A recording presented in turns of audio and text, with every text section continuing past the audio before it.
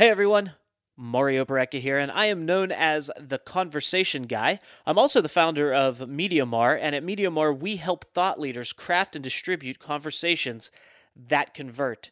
I believe everything starts with a conversation. I believe conversations are the most powerful way to create connections, to create relationships, and to create opportunities with each other. So everything has a basis in conversation. And on this podcast that you're about to listen to, I'm going to have 10-minute conversations with thought leaders to do just that. Create relationships, create opportunity, but more importantly, to convey value. Value from them and their perspective and how they operate on a daily basis. And to really tell a story that can bring some value and positivity, tips, tricks, ideas, what have you, to your life to make it better. So sit back, relax, buckle in. It's going to be a wild ride. I know those things don't quite go together. Sit back, relax, and buckle in. But it's going to be a lot of fun, and we're going to get the conversation started right now. And as always, don't forget, if you like what you hear, please rate and review our podcast. I am super excited. We have a very special guest here with us today. We were just laughing and having a good time, and she just brings such a good energy, and I love what she talks about, by the way. So we're going to have a lot of fun. Bridgit Dengel Gaspard is here. She's the author of the book titled The Final Eighth, and she's the founder of the New York Voice Dialogue Institute. She's a former performer who earned a master's degree from Columbia University and teaches at numerous professional settings, including Omega Institute. She lives in New York City, where she maintains a thriving private practice, and you can visit her online at her website, which is final8th.com. That's final, the number 8th.com. So go there, check out everything she's up to, grab a copy of her book. Bridgit, welcome to the show. Hi, lovely to be here, Mario. I'm glad to have you. This is going to be fun. I love your book, by the way, and let's just get into it. Let's talk a little bit about The Final Eighth. And the reason I love it is because I see a lot of my past in your work. And so maybe you first, let's explain to everyone from your words what the final eighth is, and then we can get into a little dialogue around that. Sounds good. So the final eighth is literally failing in sight of victory. And it's demoralizing because it's for people who have worked really hard, they're talented, they're dedicated, like that's just a given, and they get 7/8 of the way there, and they mysteriously stall in sight of the finish line. And absolutely confused and frustrated. That's a hard place to be. It is. I mean, when I look back, and like I said, it kind of hits home for me. I can see some areas in my life where, you're so close, you're right there, but something, and it's not like you don't want to finish it or you don't want to get there, you just don't. And why do you think that is for most people? Well, actually, I think what happens is you think you want that goal with every fiber of your being. But the truth is not all of you wants what you think you want. And that some parts of you are actually for the goal. And so they're the parts that have gotten you 7/8 of the way there, the parts of you that work hard, that believe in your dream, that believe you're worth it. And then as you get close and really you're able to move into potential transformation because you go from a contender to a victor, something happens, and probably they're very small, scared selves, but there are parts of you that have very good reasons why you shouldn't go forward. And I use this technique called voice dialogue, where we talk to these different parts to find out the reasons. Everyone thinks, oh, let's double down, just crack a whip over your inner critic. Well, that doesn't work, does it, Mario? How many times have you tried that? Yeah, willpower isn't a lasting strategy, and it's something that I think when you're that close, when you've tasted victory or you can see it, and you just, a lot of times it's not hard. It's not like you don't know what to do or you're capable of doing it. You just don't. And that's the mystery, too. Yeah. That's why it's no one's, And so why aren't you doing it? So I can tell you from my experience, and I'll share this. When I went to, I was a chef for 6 years, and I went to culinary school, and I did the whole apprenticeship. I did all the work, and when it came, I was even in management. I was very successful in the profession, in my field. I was competing internationally, and I was two classes away from getting my degree that I worked for as I worked through my apprenticeship, and I just never did it. Wow. It was just, I was still successful. And it almost became something I was angry about because everyone wanted me to get it. And I was I'm successful without it. I don't want it. It became something where I wanted to prove that I don't need it. I can do it without it. But it was there are two classes that are like electives. Like I could take them in my sleep. Like if I just showed up, like even the school called me and they're like, we want to claim you as a graduate, just test out of them. You could take the test today and done. And I'm just like, I don't want to. So we would say in our voice dialogue world, what self was that? The self that said, no, I don't need those 2 classes to like define my success. I mean, I would see strength there. Well, yeah, I mean, part of me says, yeah, that was me bucking, because I always have a personality where it has to be my decision, and I have to, it has to be something that I want to do. Like, I even know in high school, right, when I was in high school, there were certain times when there may have been a book that I really wanted to read, but in English class, they would say, you have to read this and it's due by this date. And I would be like, well, I'm not going to read it then. Even though I want to read it, just because you told me to and you put a due date on it, it's not my decision. It's not on my time, so I'm not going to do that. Now, I've matured a lot since then. Don't get me wrong. I don't operate that way anymore. Like, I'm taking some I'm a huge proponent of education. I'm still taking classes to this day. I still am working on degrees slowly that I choose to do and I want to learn about. But and that's something a lot of people don't know about me. But yeah, there were times when I was younger and a little more immature where if you would tell me to do something, even if I wanted to do it, I wouldn't do it just because you told me to do it. It's funny because I had a client, very different situation, but he had a part kind of like that, no, simply no part. And that part, when we talked to it and said, well, what's your concern? What's your wisdom? That part said, if we continue in this direction, we're going to be focusing on all the wrong things. Like, we don't need to finish 2 more classes. I'm just pulling it out of your example in order to be a success. And so after we did some voice dialogue with this particular part for a client, this part really completely changed his life's path. And then, it was a couple years ago, right now, he's successful beyond his wild dreams, but not in the original final 8th goal problem. That part ended up really refusing. We're not focusing on the things that society says important, but I'm telling you, it's not. And it was liberating and scary. And so, if we were in private, we might find out more about those parts. But that's what voice dialogue does. It doesn't assume because it says no that it's wrong, or even that it's like somehow not interpreting the situation correctly. It might be the part of you that's actually interpreting it in a larger way. And maturing is always a good thing. I am pro maturing. Yeah, me too. I like that. I like the fact that you said there that it doesn't make it wrong, because that's the thing that I had to wrestle with back, when I was at that point where everyone that was around me who wanted the best for me, of course, were telling me that I was wrong because I didn't get that piece of paper. And it was just such a conflicting thing. But I've always had the mindset or the thought, like, I know the goal and I'm focused on that goal. And if doing that is not going to help me, if it's just like something that's off to the side, like those 2 classes, which I perceived at the time, I guess, I don't want to waste my time doing that. And to me, it was always like, well, if I take this, I don't even remember what kind of class it was at the time. Like I said, it was some kind of elective, like college math or something. It's like, how's that going to help me? Like, I'm already in the position, I'm already doing the work. Why waste my time focusing there when I could be focusing on, learning the next thing, creating the next menu item, getting to the next level? And that's kind of how I perceive it. And even today, like when I do my classes, there are things that they want that are in the syllabus or they tell you to do or whatever, and I'm always like, that doesn't make sense to me. But now I'm at the point where I'm like, okay, I just have to do it because there's something to be said for following instructions to get to the bigger goal.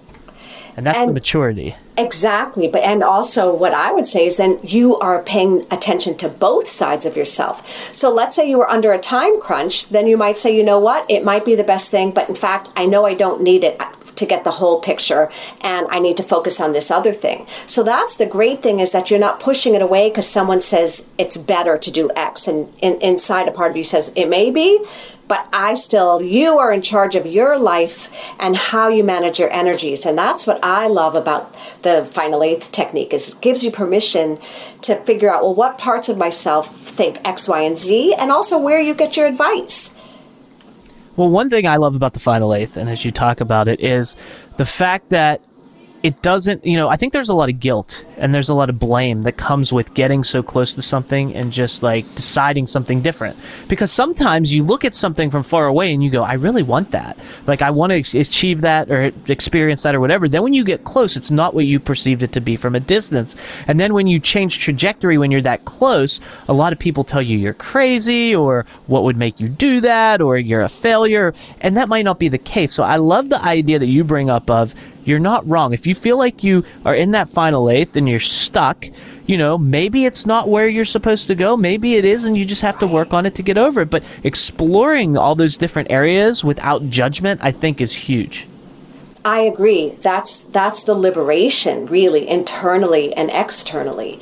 And also the idea that it looks at reality on reality's terms. So I might say to clients, well, find out. In other words, it's an inside job in terms of how you explore your parts, but you need to find out what is happening in the market. And so that's another reason I love this process, is because you can also admit what you don't know and then go find out, whether you read a book or call someone who's a mentor. So that's the other thing. You can find out if this part of you that's saying no for no's sake, are they right or wrong in terms of what the market demands?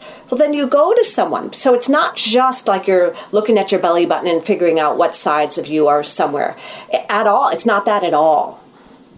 Well, how much in the final eighth process do you believe in, like, divine intervention? For example, like, what if you get to the point where, like, you thought you wanted it, you're there, and then you're like, something just tells me that this isn't it, and you can't pinpoint it, you're exploring it, you don't know, because it happens a lot, and something's just tugging you to go somewhere else. Like, to me, I would call that divine intervention, or there's some higher part of us that we don't yet recognize, or God's leading the way. But you have to be open to that possibility and have faith to go down a different path when you don't have evidence yet that, practical real world evidence that that's the thing. So how much do you buy into that? Let's see, 100%. Good. How I found voice dialogue years ago was 100% synchronicity. I happened to read it in a book that was unrelated to voice dialogue, and it was mentioned, and my ears perked. At the divine interventions, like, whoa, this resonates in a very large way. Never would I have guessed that it would become my actual life path, and that those developers, Hal and Sidra Stone, would be my mentors. So the idea is, part of the process is you being able to develop the strength for distress tolerance, because we can't know. And also with the final eighth, for anyone that's up to that point within their life, it's uncharted territory by definition. So I will take divine intervention and gratitude and spiritual practices that I have every day, because we are only human. And so even as wise as we become, or as we would like to become, either way, divine intervention is always going to be bigger than us. And I love divine intervention. I agree. And from that perspective, too, I also like to mention, and I'd love to hear your take on this, I believe that sometimes we're meant to get to that seventh, the part, because if we don't get there, we won't know that the final eighth, that revelation of, this isn't the direct path, or this isn't the thing, or maybe it is the thing, but you didn't know until you got to that point, because maybe you were operating in faith up until that final eighth, and now you see it, and now it makes sense. I think there's something to say about getting there to have the revelation. Absolutely, for many reasons, including all the skills you picked up on the way. Maybe that was part of the purpose. Getting to the 7 eighths, you had to challenge yourself in many wonderful ways. So you are wiser from your failures as well as your successes. And then you get to decide, like, what resonates with me. And it's ideally a process of you getting to know yourself better and saying, okay, right, this isn't me. And so the journey was the purpose. And now I don't want the X, whatever the final eighth is. But I think I might want to look at this thing over here. And now you have more strength in yourself. Like, yeah, I checked it out. I earned it, and I really didn't want it. So you chose to not do it, as opposed to forever feeling rejected or, like you said, guilty about not reaching this goal. Somehow something's wrong with me because I couldn't do it. You're like, wow, I can do it, and I'm choosing not to because it doesn't fit. It is so much different, and it's incredibly esteem-filled, where if you feel like you failed, it corrodes your self-esteem, even if it's not accurate. But if you feel like you did, then it's a painful part of yourself that lingers. And I also think there's power in exercising our free will, right? I mean, making that decision. I think that's something that a lot of people in today's world don't really know how to make a real decision. They think they do, but a lot of times people will get so hung up on things that they'll make no decision, and that in and of itself is a decision. Yes, it is. It's like, making that decision, freely deciding because you can, hey, yeah, I did the work. Yeah, I figured this out, but now I have more clarity. Now I have more confidence or there's something else that I desire. So I'm going to decide to go do this, and I'm going to make that decision myself, and I'm going to own it either way. There's accountability, right. Mm-hmm. And it's hard to be accountable. It's hard to have the buck truly stop with you. And I had another client who came to that decision, and this is where values lie. So she decided she didn't want to, but it was a budding business that was doing well. And she had a lot of people that were active investors. So she couldn't just cleanly leave without having an exit plan. So our work ended up being what parts of you can very ethically end your part and not destroy your partners who believed in you and there for it. But it wasn't for her. So she was able to navigate that. And just to your point, she ended up creating something amazing, and the other people got to take it. And so she went, and everyone's happy. But she had to be so planful and again, accountable and ethical. She could have just dumped it, but a lot of people would have really been hurt. Super interesting. And that's, sometimes we don't see we have a reason for doing something, but we don't see what the real purpose is until we actually do it. And a lot of times it is to gain that new tool for our tool belt, so to speak, that new task, that new skill, that new confidence that we can then take to the next thing that we're actually supposed to be doing. So it's super interesting. It's so exciting. Yeah, Bridgit, thank you so much for being here. I want to remind people, final8th.com is where they can find you and grab a copy of your book. That's final, the number 8th.com. Go there, grab a copy of her book. I can't wait to have her back on the next episode. She's promised to come back for round 2, so we're going to pick up the conversation then. Bridgit, thank you again. I look forward to speaking with you on the next show. Thank you, Mario.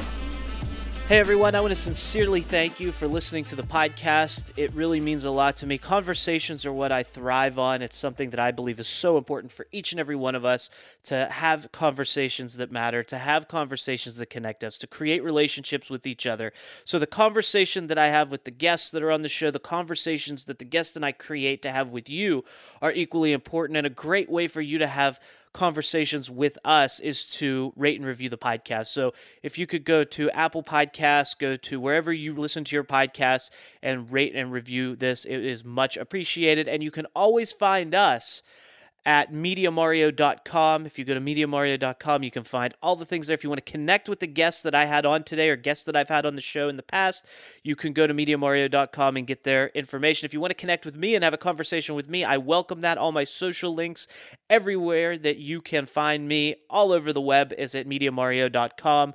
So go there, visit us, connect with us. I'd love to have conversations with you. I hope you found value in today's show, and I can't wait to bring you the next conversation on the next episode of The Conversation Guy. Until then, have a wonderful day, and we'll talk to you real soon.